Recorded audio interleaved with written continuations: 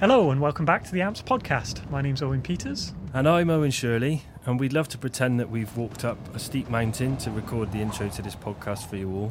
But in fact, what you're listening to is an excerpt from the soundtrack of the feature film Limbo. Yeah, Limbo is a recent theatrical release, and it's a starkly funny and tragic film with sound design by Ben Beard, who we were lucky enough to catch up to after seeing the film for ourselves and chat to him all about his process on the soundtrack. Yeah, it's a beautifully desolate film. It will make you laugh and cry. I recommend everyone go and see it. And Ben and his team have produced a wonderful soundtrack to complement the film. Yeah, Ben credits his main crew as, in his own words, Jamie McPhee, who really looked after the winds and the creeks, Alexei Mungersdorf, who did the dialogues, and Jack Wensley, who was his assistant and mix tech, as well as his emergency sound getter. Yeah, and a lot of sounds were got, as you will come to hear from Ben's explanation. But before we talked about the process of working on Limbo, we asked Ben to begin by telling us how he started his career in the industry. I guess the thing about it is mid-80s, interested in the rock and roll industry. I play the guitar like literally 4.7 other million people in this country and thought, I want to get into the rock and roll industry.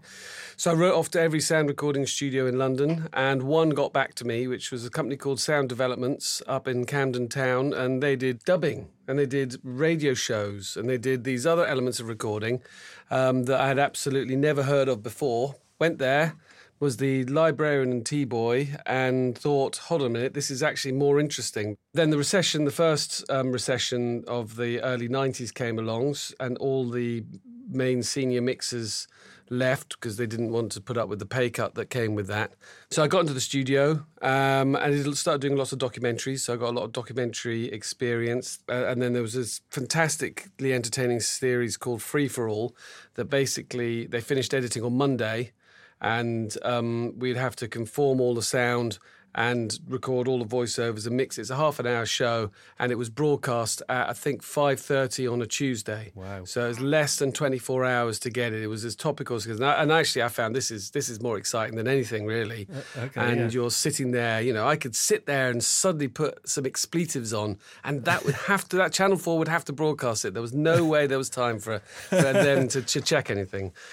And so, yeah, quite a lot of documentary experience. Then a friend of mine who went to St Martin's, Central St Martin's, doing the film course. He was doing a film and he wanted me... I'd done some of his short films, but then he got a feature film and he wanted me to do it. But my boss said, hey, you're working 8-10 hours a day. I've been there for now 10 years or 9 years. Anyway, then my friend wanted me to do the film. My boss wouldn't let me do it, so I left to set up Aquarium Studios in order to do feature films, and not to leave the world of documentary, not at all, but to try and bring feature film and drama, and sort of TV shows, and just expand what was going on. So 3 of us left, in fact, set up Aquarium Studios.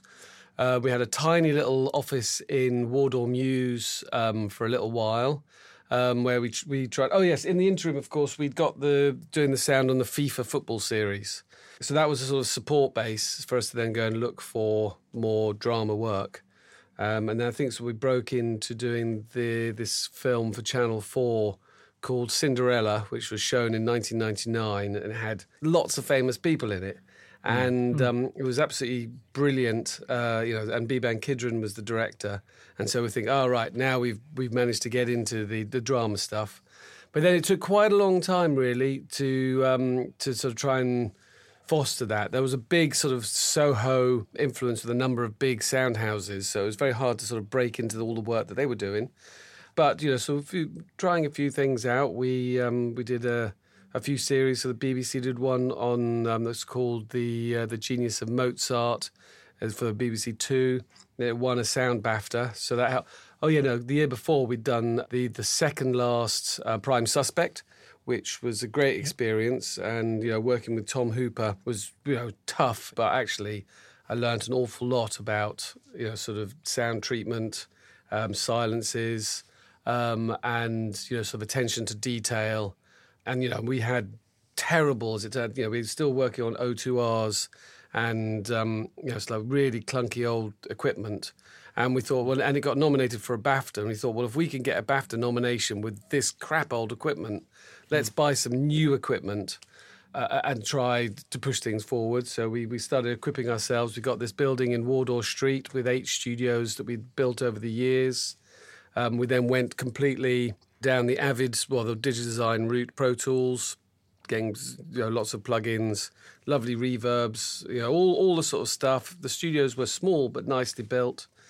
Then we expanded into the old Worldwide building, with Richard King, and we got the Merlin TV series, and I think that was a sort of real game changer because suddenly it's a series that's so big that was sort of half the year was taken care of in one series.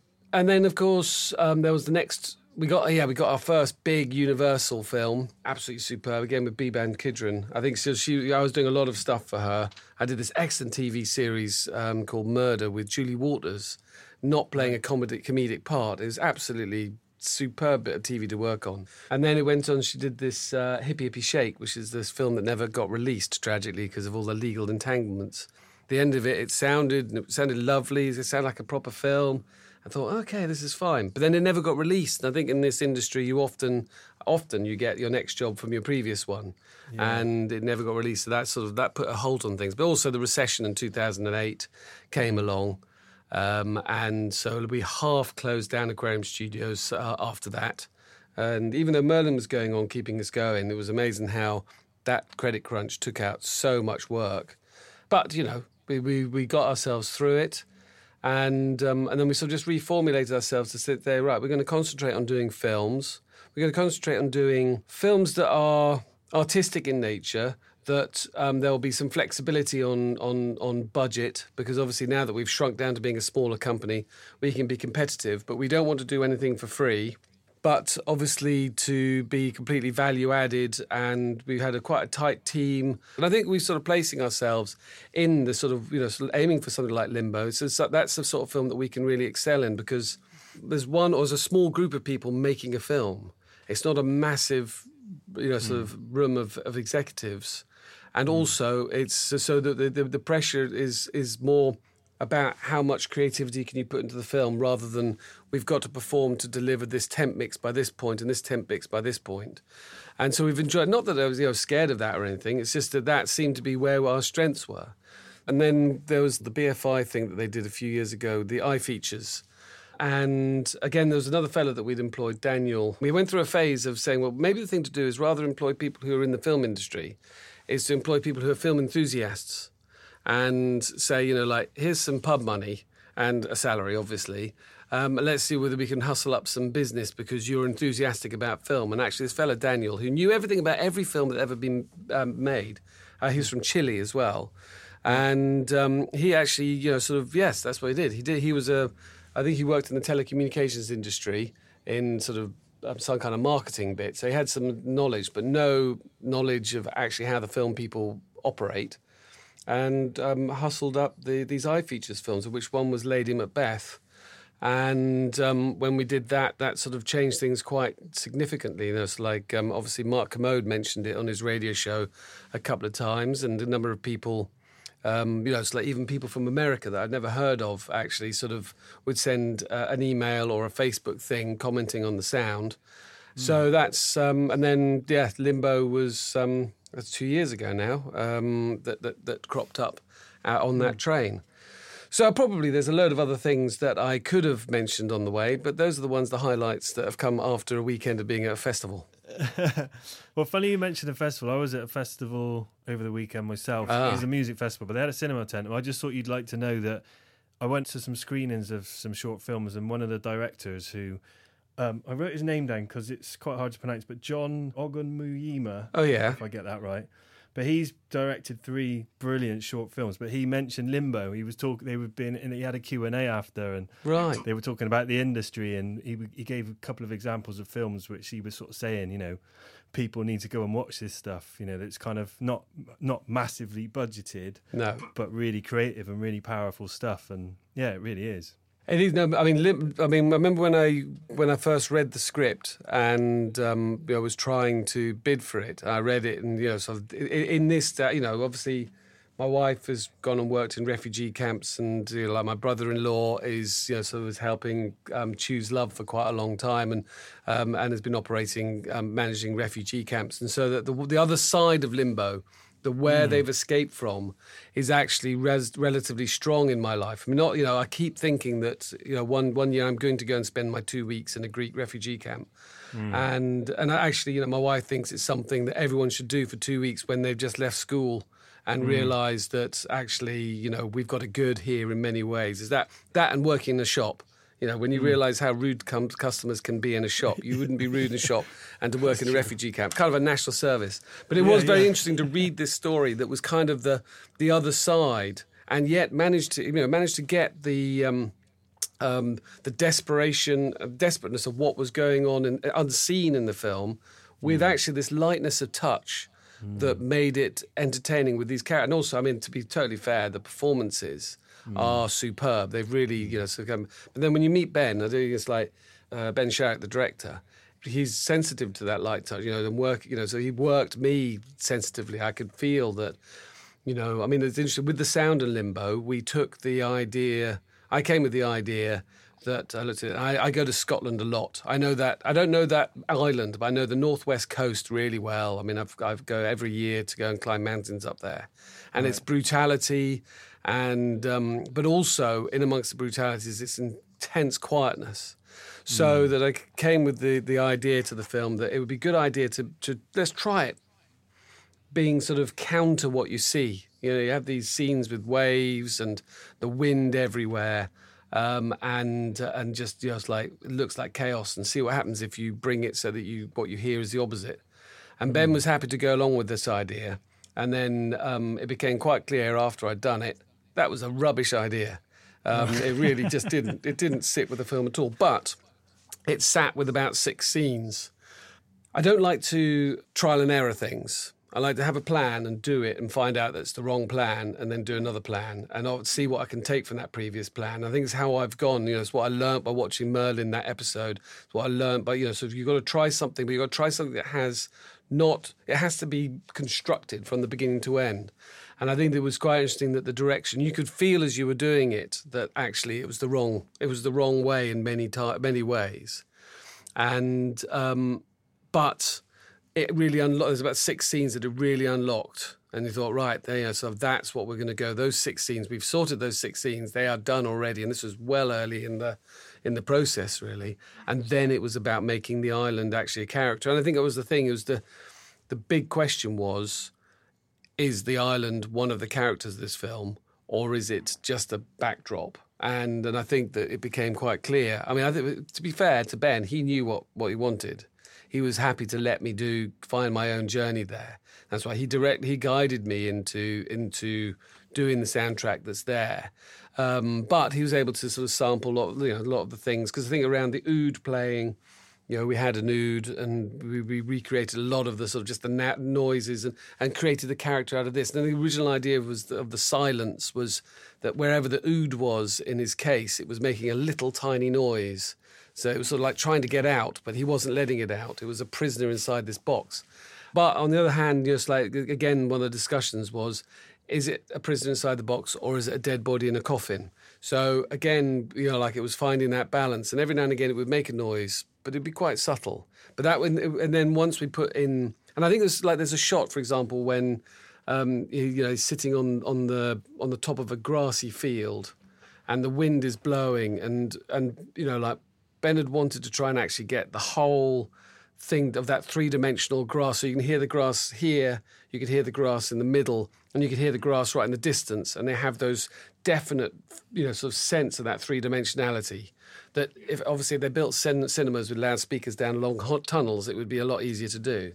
Yeah. And but actually, so then you realise that the original plan of being quiet was not going to work with that. And then once we got this grass right, which obviously involved a lot of recording, sort of going out and recording windy places. I mean, when we do films, we do try and re-record everything, or as much as we can, original to the film. And I go out and about, it's like the Foley is often split between what we have to do in the studio, like probably clothes stuff, but footsteps and like the Oud and all the rest of it, they're all recorded in various different locations depending on what the image is doing.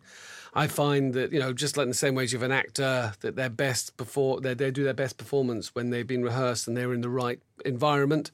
The same goes for the sound. It's like the Oud, me going into the common out there on a stormy night with the Oud and my son holding a microphone to try some things out. It is quite interesting what you then find out what can be heard from a thing inside a box from it's like 30 feet away and stuff like that. No, it's like, obviously being realistic, these films don't have high budgets, so we can't go and buy a BMW and smash it up to make all the sound effects. Yeah.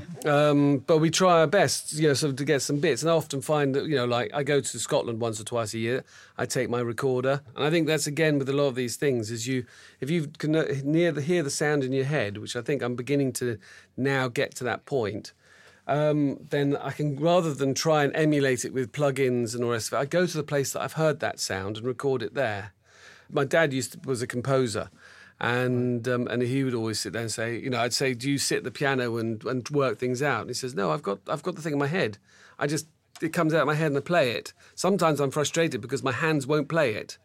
But it's not because I'm trying to fiddle, It's because I know what I want to be. And I thought, that's an interesting way around to look at it. So as to try, and hence going back to the bit when Ben was, I was talking to Ben about the plan, is to have a plan and make it sound like you want it to be, and then it doesn't work. So you then make plan B.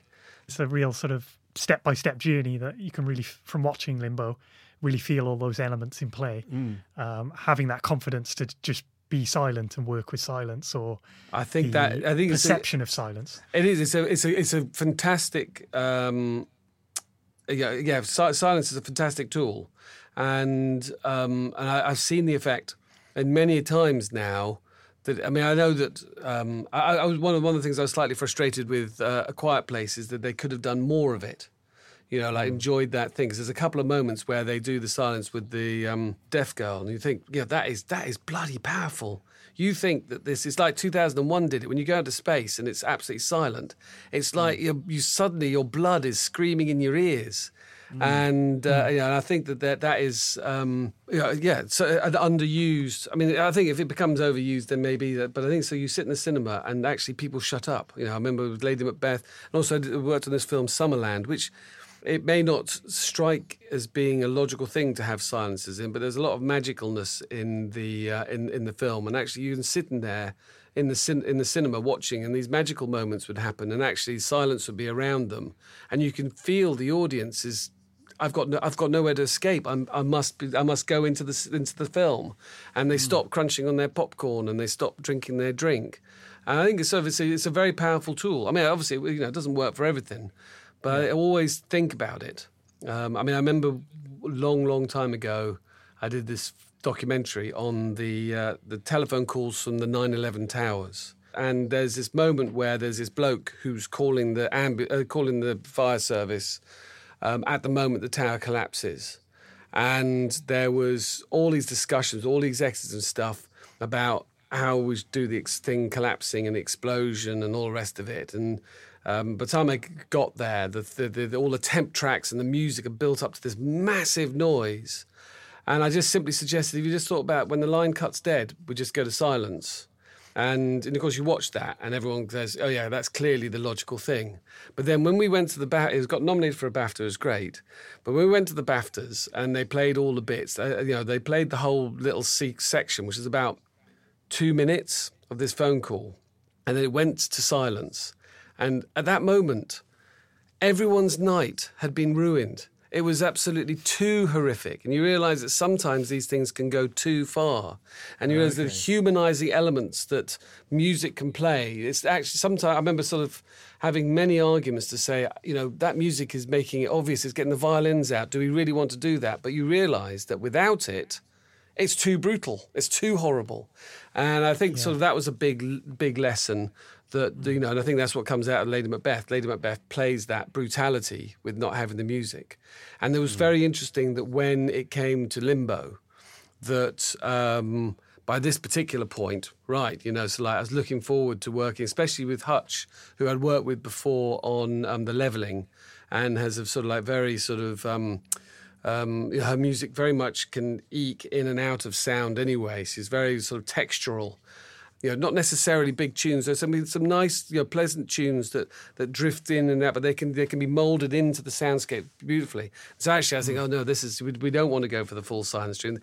It's about that balance, that humanising element, and of course, Limbo is an incredibly human story. And I think if you sat there and made it brutal in every way, suddenly you would lose that delicate light touch. And I think that's what Ben was going. It's actually the island is not only that there's the wind there, though. If you hear his stories about the shoot, I mean, the wind is incredible. Wind and birds. We'd agreed that we weren't really going to have birds, apart from there's one bird call as the geese fly away, and there's one bird call right at the end when he's walking away. There's an oyster catcher that comes in and does a little tweeb. But up until then, there's no other birds, because I think they always have that thing of making things sweet.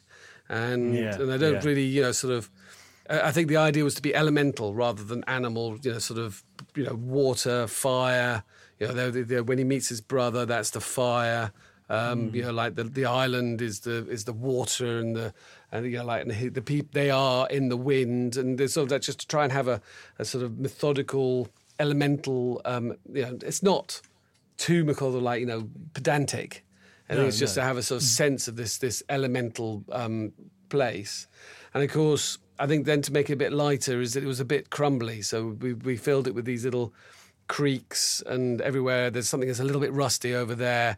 And it's been, it's got the old telephone box that obviously most people in the UK would barely recognise as a functioning telephone thing, as being a very focal point. But it was a kind of a wind tunnel.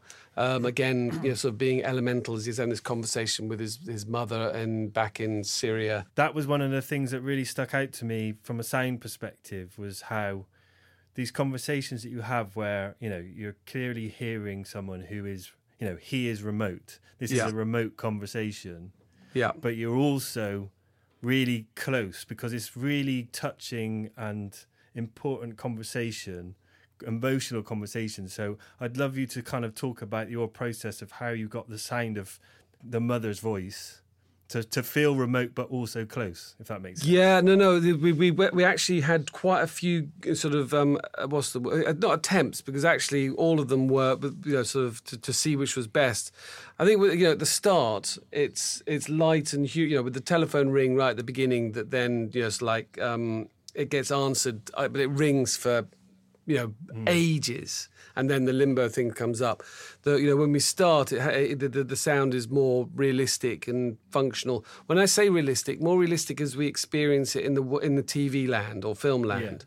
Yeah. Because obviously, if you're making the phone call, the person in your ear sounds perfectly clear, and so in the film world, we have this thing where we put it as if you're probably standing about 6 inches away from the phone, listening off the back of the person's shoulder. Yeah. And I think the thing about it is that's where we started, but then would gradually move in so that we're really just in his ear. So the conversation is just him and his mum, and the wind and elements around, especially by the second conversation, they've sort of gone away. And there are moments, in fact, there's a few moments where the sound has no telephone effect on it at all, and they're genuinely talking to each other. And then I think the father breaks the spell, and it goes back to a little bit telephone. But again, so it's very subtle moves, because again, and actually the telephone conversations were possibly the hardest to do technically, because there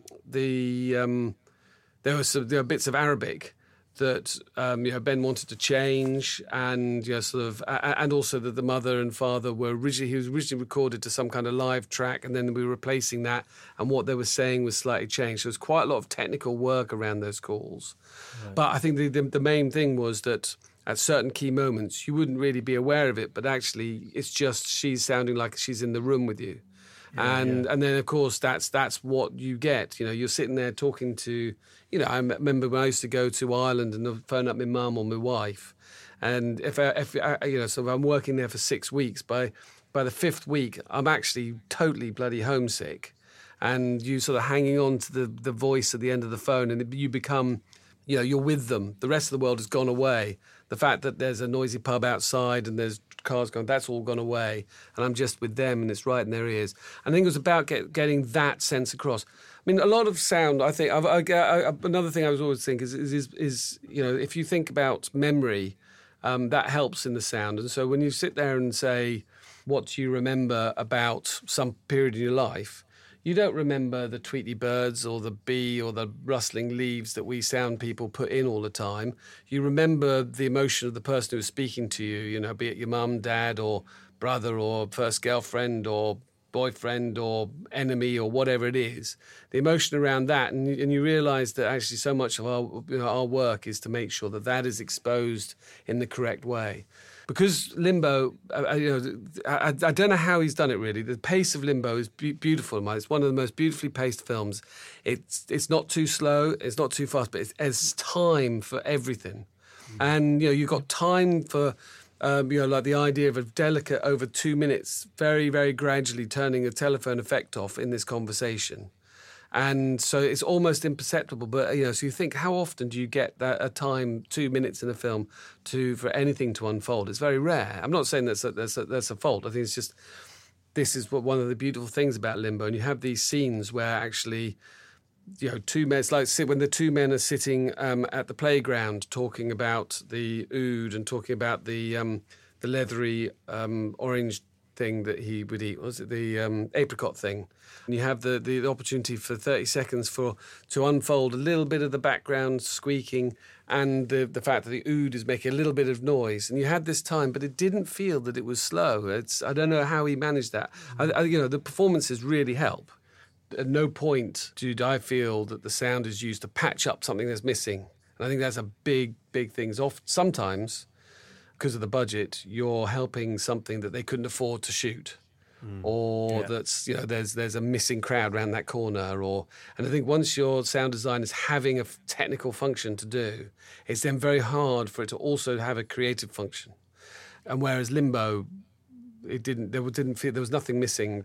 I mean, it sounds like I'm criticising a lot of films suddenly, because I'm not really. I know it's really difficult. That's why we love working at the sort of the artistic budget level, should we say? Yeah, that's the reality of it, though, isn't it? It is the reality of it. Budget and time. So, how long did you have on this film? Oh, an unbelievable long time. We spent probably a year on it, but it was a very, very spread out, and it was the most beautiful way of working.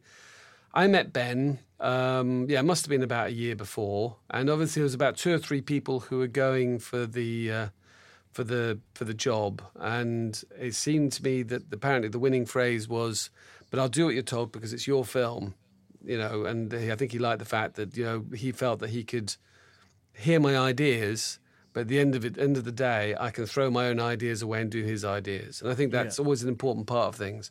So then he wanted to try about, there was this scene of the oud playing at the end where there's this famous oud player from, he's obviously in Beirut quite a lot, but I think he might have been Syrian. Anyway, famous oud player, and played this amazing piece. And Omar, the actor, he had learnt it as best he could. And actually, I think you've done really not a bad job of it, you know. So I think, and obviously, his close-up hands is a proper oud player. But I think that the actor done a good job, and we wanted to get the sense of how that end performance was going to play out, and whether it should be the whole piece or whether it should break off halfway through. I mean, we had lots of arguments. I loved the whole piece of music. I was a big, you know, saying you should have the whole piece of music. And Ben wanted to break it up and go into Omar's world with the score. And when I look at it now, I think, you know, he was so right. But, you know, and actually, but we were able to re-edit it to get the 2 great bits of the music in, so everyone's happy with the way it worked out. But we worked on that very first, and I think once he'd got the sense that how to make it dramatic, and so, well, your camera's moving dramatically. I think if the sound just follows the camera, it's going to help tell the story. And when we're close with Omar, we also want to hear his breathing and the bodily function, not overbearing on the music that he's playing, but aware that he's a human. It's not just a perfectly lovely, nice Abbey Road recording of the oud, but it's him physically playing it. And it's the first time he's played in 18 months or whatever it is. So as the camera moved in, we moved in the perspective, And as we got, when we cut close to him, you could feel the sweat coming off him and the breathing and, panting and actually his arm against the side of the oud. Every little detail like that is there. So you sort of feel the presence of everything he's doing. And then it would go back again and you go into the audience. And once they're able to demonstrate that all those perspective moves, the effect it would have, then, Ben was happy with that scene. And that scene then very hardly changed in the mix until the end. And even at the end, it's pretty much the first mix I did of that scene. In amongst of all of this was the conversation about it, me making it quiet. But I would do these scenes in the interim. So the location sound recorder is Phil Kroll, who can't have known which way was up and down with the weather being so bad sometimes. And working with Alexei Mungersdorf and Jamie McPhee, who are the sound editors, and managed to rescue all bar one scene, as far as I remember, of the whole film. So with very little ADR. Hearing the stories that Ben had about the weather and the noise and, the weather would... I mean, I've been up there. I know how the weather can turn, and it goes from being lovely and calm to life-threatening. And so many scenes, nearly all of them bar two, we didn't really need to do any ADR other than a few little bits and pieces that Ben wanted to add in. Incredible. We did a load of breathing. So all of Omar's breathing we recorded afterwards, but very little of the dialogue. It was absolutely fantastic to work with stuff that actually we could bring to silence. But there was this one scene where it's actually by the sea, and you can barely hear anything other than this roaring sea because it's really going for it. So we wanted to try that. We wanted to see how the ADR would be on that. So I was working on a film probably the year before, Disobedience, which great film to work on. And Sebastian Lelio is he doesn't speak English brilliantly, and he would be listening to the emotional tone of what people were saying. So we were doing ADR and doing all the dialogue edit, that actually he was more in tune with the performances that were going on than if you knew the words. And once I'd understood and tried and practiced and finally could actually listen and hear what he was hearing, it was an absolute eye-opener. That, my goodness, we've sat there and, we worry about the lip sync on doing ADR and the lip sync being the most important thing. And you realise it's nothing compared to, like the emotional tone, the rhythm, and the feeling that the performance has. And I mean, obviously, people have said this. I'm not coming up with a revelation of brand new, but it was a revelation when I finally realised what all those people were talking about, and that to get this scene to sound exactly like it was real. You realise that all that practice I've had with Disobedience, I'm now going to try and apply that here. And to show that Ben, he doesn't need to worry, we can do ADR that won't affect the emotional content of his film. And we spent a long time. It took a long time. It was not a very long scene, but it was probably about a minute and a half. And it took a long time to get it. But I would think that no one knows that it's ADR. No. Because it's actually, the emotional content is exact to the performance that they had out there. Anyway, so there was those two scenes that we did in Limbo. Very early on, and then there were bits and pieces that were trying out, and then the idea of the film came about with its very quiet background. Then he went off and got married, so we had a 4-month hiatus while that happened. That's why it took a year. I knew there was a good reason. And then we came back, but in that 4-month period, we tinkered, and so by the time then he came back in, and we started working on it, so much of it was done in a sort of effortless and painless way. Apart from the fact then he said, no, he doesn't like the silent thing. That's not really working. Let's get cracking. But we were sort of prepared for it, to be totally honest. It was just a matter of opening up faders and making the wind and the elements a little bit longer. So that's how long it took. But also it allowed me to go and record. I mean, it's the Foley and stuff. Some of it, not all of it, some of it was recorded by me going to various places to record certain things and picking up, the grass thing. That is grass recorded in a variety of places, including a bit in Wandsworth Common, sort of on a windy day, and sort of a bit up in Scotland. So it did allow a year allows for all those things to happen without it being a pressure. It's just I was there. Oh, I'll record that and I'll put it in my Limbo bucket. Great. Talking about tinkering kind of brings me on to another thought, which is that the film masters perfectly that balance between tragedy and comedy. Yeah. And sort of shifts so effortlessly between those tones, and sometimes it's kind of happening at the same time. So was that like an evolutionary process for you with the sound as well? Just trying to find what worked best, when to be more active or less active with the sound? Well, yeah, I mean, I had the advantage of, when you read the script, it's beautifully written. And actually the film sort of plays out in my mind, very sort of from that script. And I think it's, again, like the performances are where that magic is so happening. And I think it's very, very tempting to think, well, I'm a sound designer, I've got to design some sound. And sometimes, like a lot of these things is pulling it back to allow performances to have their moments. I mean, I think there is, so the amusing bit where someone's coming back to the house after the two boys have been arrested. And then we go to the shot of the chicken in the hall on its own, and then it makes a tiny little noise. Yeah. And we spent quite a while working out whether it should be not making any noise or a tiny little noise, and it's mainly its footstep and it's pecking a carpet. We thought it's just a simple pecking of a carpet is funny, but also it shows that house which had life in it at the beginning of the film is now that life has gone. So again, that is that level of the bittersweetness that the whole film is doing all the time.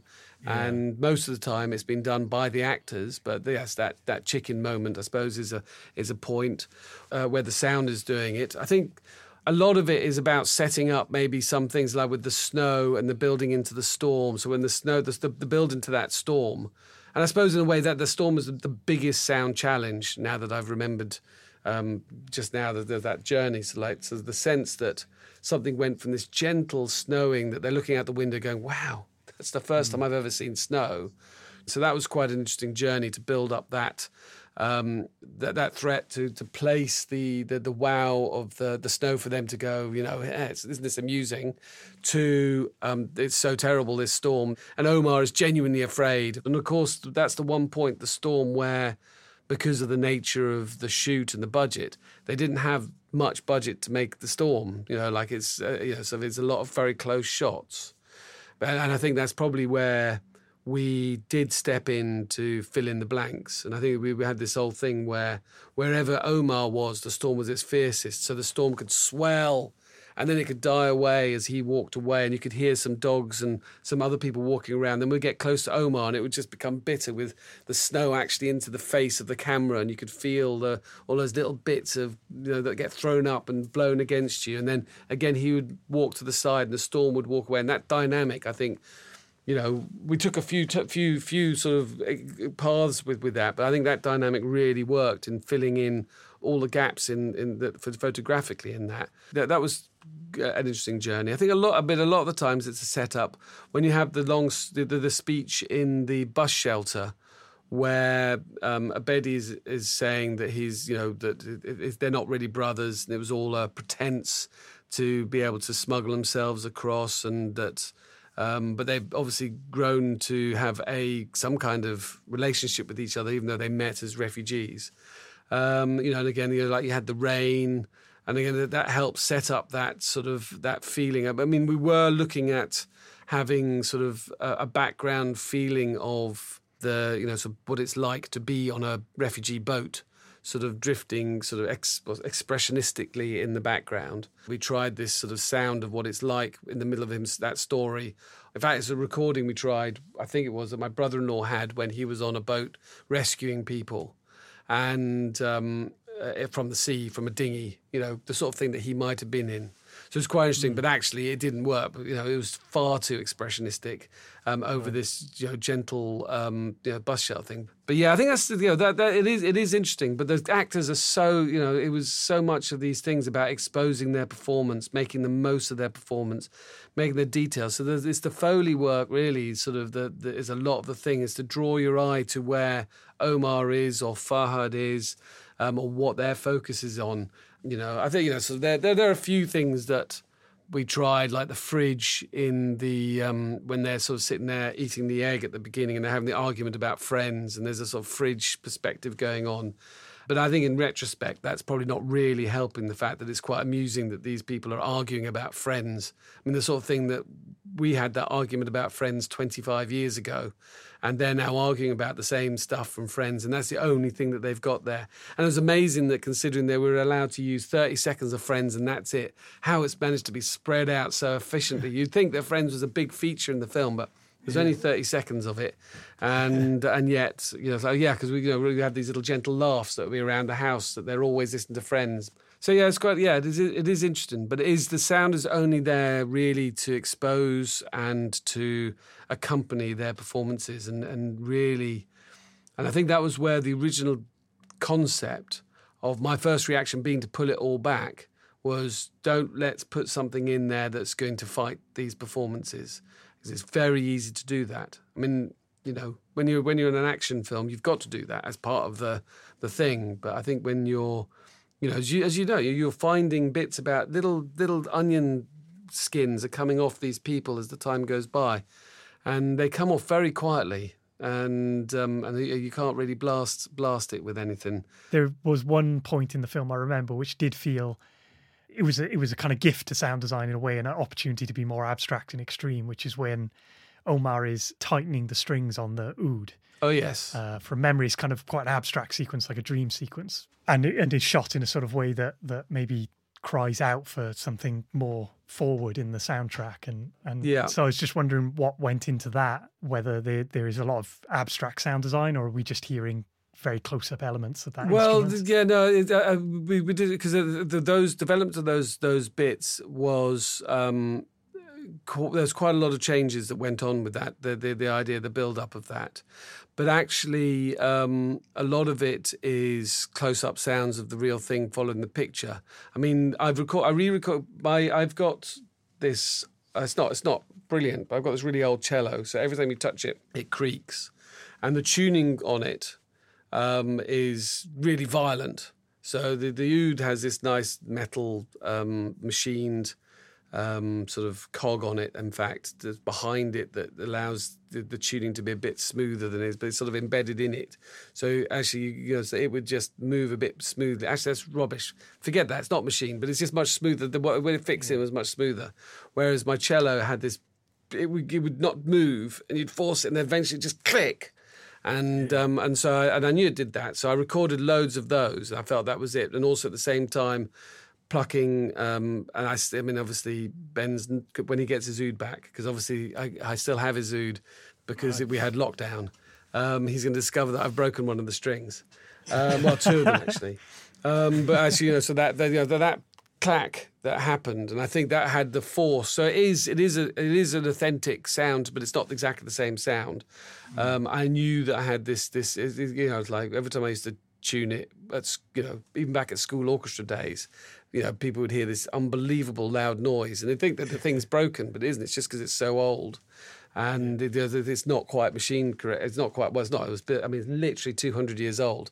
So it's all hand carved stuff, and. But it's slightly falling apart. So it made those sounds. And I think it's also, again, from playing the cello, and is the notes being detuned. So the whole thing is that from when the oud first, you hear it in the box, it's really subtle. Even an A-level student studying this film as his PhD or whatever won't actually get it. But the beginning, the strings are completely out of tune, and as we get closer they become more in tune, but as consequently, because they're becoming closer, they're becoming more dissonant. So there is this slight sense of we're going in one direction, which is positive, but in that going that direction we're creating a more dissonant sound. Now these are very subtle, these are little bumps and stuff as we're going along, and then the first time we have the tuning, the notes get to being like a semitone out with each other. And so it's quite discordant. But on the last time, they don't fully meet, because they fully meet when he plays. But they've got to this place of being actually almost the same note. So it's almost maximum dissonance, but they're almost totally together. It's again, like a little bit of the sound saying, will he, won't he? is the kind of feeling of that. So I think but again, it's all in the very natural thing. So there's no synthesizing or anything else. This is me, my cello and the oud together being out of tune and in tune. And the various resonances. So, playing the oud against my cello, in fact, so that it vibrated through my cello's sound box was quite nice. Right. It made it resonate a little bit more. And actually the sounds of it in the box, it's really subtle. And I think it was always intended to be really subtle. And I probably could have done it a lot simpler. But actually, I enjoy the story and the journey of things like that, to sit there and say, I think Ben enjoyed the story of the, I think that he says, as long as I don't really, it's not an upfront feature. I love the idea of this. If it becomes an upfront feature, then suddenly it's going to distract from the other things that are going on. Yeah. And I think this thing, but I love the story of it. And I think that, sometimes with films, you sense that there's an effort that's outside of just the normal sitting in a studio and putting your horseshoes together and clacking them. That has gone on, and then you feel that, because that effort is in every element of the film. Therefore, it all comes through. And I think Limbo really lent itself to having those thought processes. Well, congratulations on Limbo. It really is. It's a beautiful film, like you say, beautifully written, beautifully performed, and the soundtrack that you've come up with is immaculate. No, thanks for saying that. It's great. I had sort of. It wasn't. I mean, Ben is. I have to say. I mean, hopefully. No one ever gets to work with him other than me, because he's a lovely, really. It's not easy, we worked hard, but he allows us to find the journey to where he's wanting to be, and as long as we are understanding that we're being, suggested that we maybe look here and suggested we maybe look there, you feel it is a collaboration. But you're all working towards the same thing. It was so. I mean, but I say it's one of those things. You read the script. And you're in love with the way they're written. It's so beautifully written that you think, right, this is going to be this. There's not going to be a bad day in this production. Well, apparently in the shooting it was terrible because the weather was unbelievable. But once it got into the editing process, and the main actors are so good. I thought it's really one of those things to say. There's sometimes films just do that, and they all. I mean, I have to say that sometimes I find myself saying, and this is a really arsey thing to say, but actually I think it's true, is that sometimes listen to what the film wants, and because so often they do tell you, and actually I think Limbo. That's why Limbo works so well. Is it's got exactly what it's asking for. So thanks again to Ben for taking the time to talk to us about Limbo. Owen and I both agree wholeheartedly that Ben and his team really did provide Limbo with the soundtrack that it needed. Really enjoyed listening to Ben talk, particularly about actually his thought process as much as the technical processes. Really fascinating kind of exploration of ideas in sound. Yeah, we really appreciated the generosity of just how much Ben shared about his own process and how he embraces challenges and learning new ideas with every film he works on. So we'll look forward to the next film with his name on the credits. Absolutely. Now, we also have some important AMPS business to discuss. It's been an exciting time for the organisation lately. And the first thing that we need to talk about is the recent award ceremony that was held in London on the 12th of September 2021. At which the following awards were given. So firstly, the Excellence in Sound for Television Drama was awarded to The Queen's Gambit. Excellence in Sound for Factual Film went to Ronnie Scott and his world-famous jazz club. The Excellence in a Production Audio Product went to Sound Devices CL16 Control Surface. And finally, the Excellence in a Post-Production Audio Product was awarded to Kraken, Dialogue Editors Toolkit 1.2. 2 new AMPS fellowships were also awarded at that same ceremony. One to the distinguished supervising sound editor Catherine Hodgson, and another to the former chair of AMPS and re-recording mixer Rob Walker. So congratulations to both of them and to all the winners and nominees of this year's awards. Yeah, congratulations to you all. Now also, AMPS in 2020 commissioned the Challenge Consultancy to look at all areas of AMPS regarding equality, diversity and inclusion in the organisation and the wider industry. And the Challenge Consultancy has recently produced a change report, which is a 33-page document that is now available to all AMPS members. and will be published in full in the near future. Yeah, and you can find out more information about that, as well as everything going on with AMPS on their website, which is amps.net. That includes ways to join if you're not already a member of AMPS like us. And if you'd like to reach us at all, just to feedback on our podcast or offer new ideas for future episodes, then you can find us at AMPS Podcast on Twitter, or our email address, ampspodcast@gmail.com. Thanks for listening. Yeah, until next time, take care.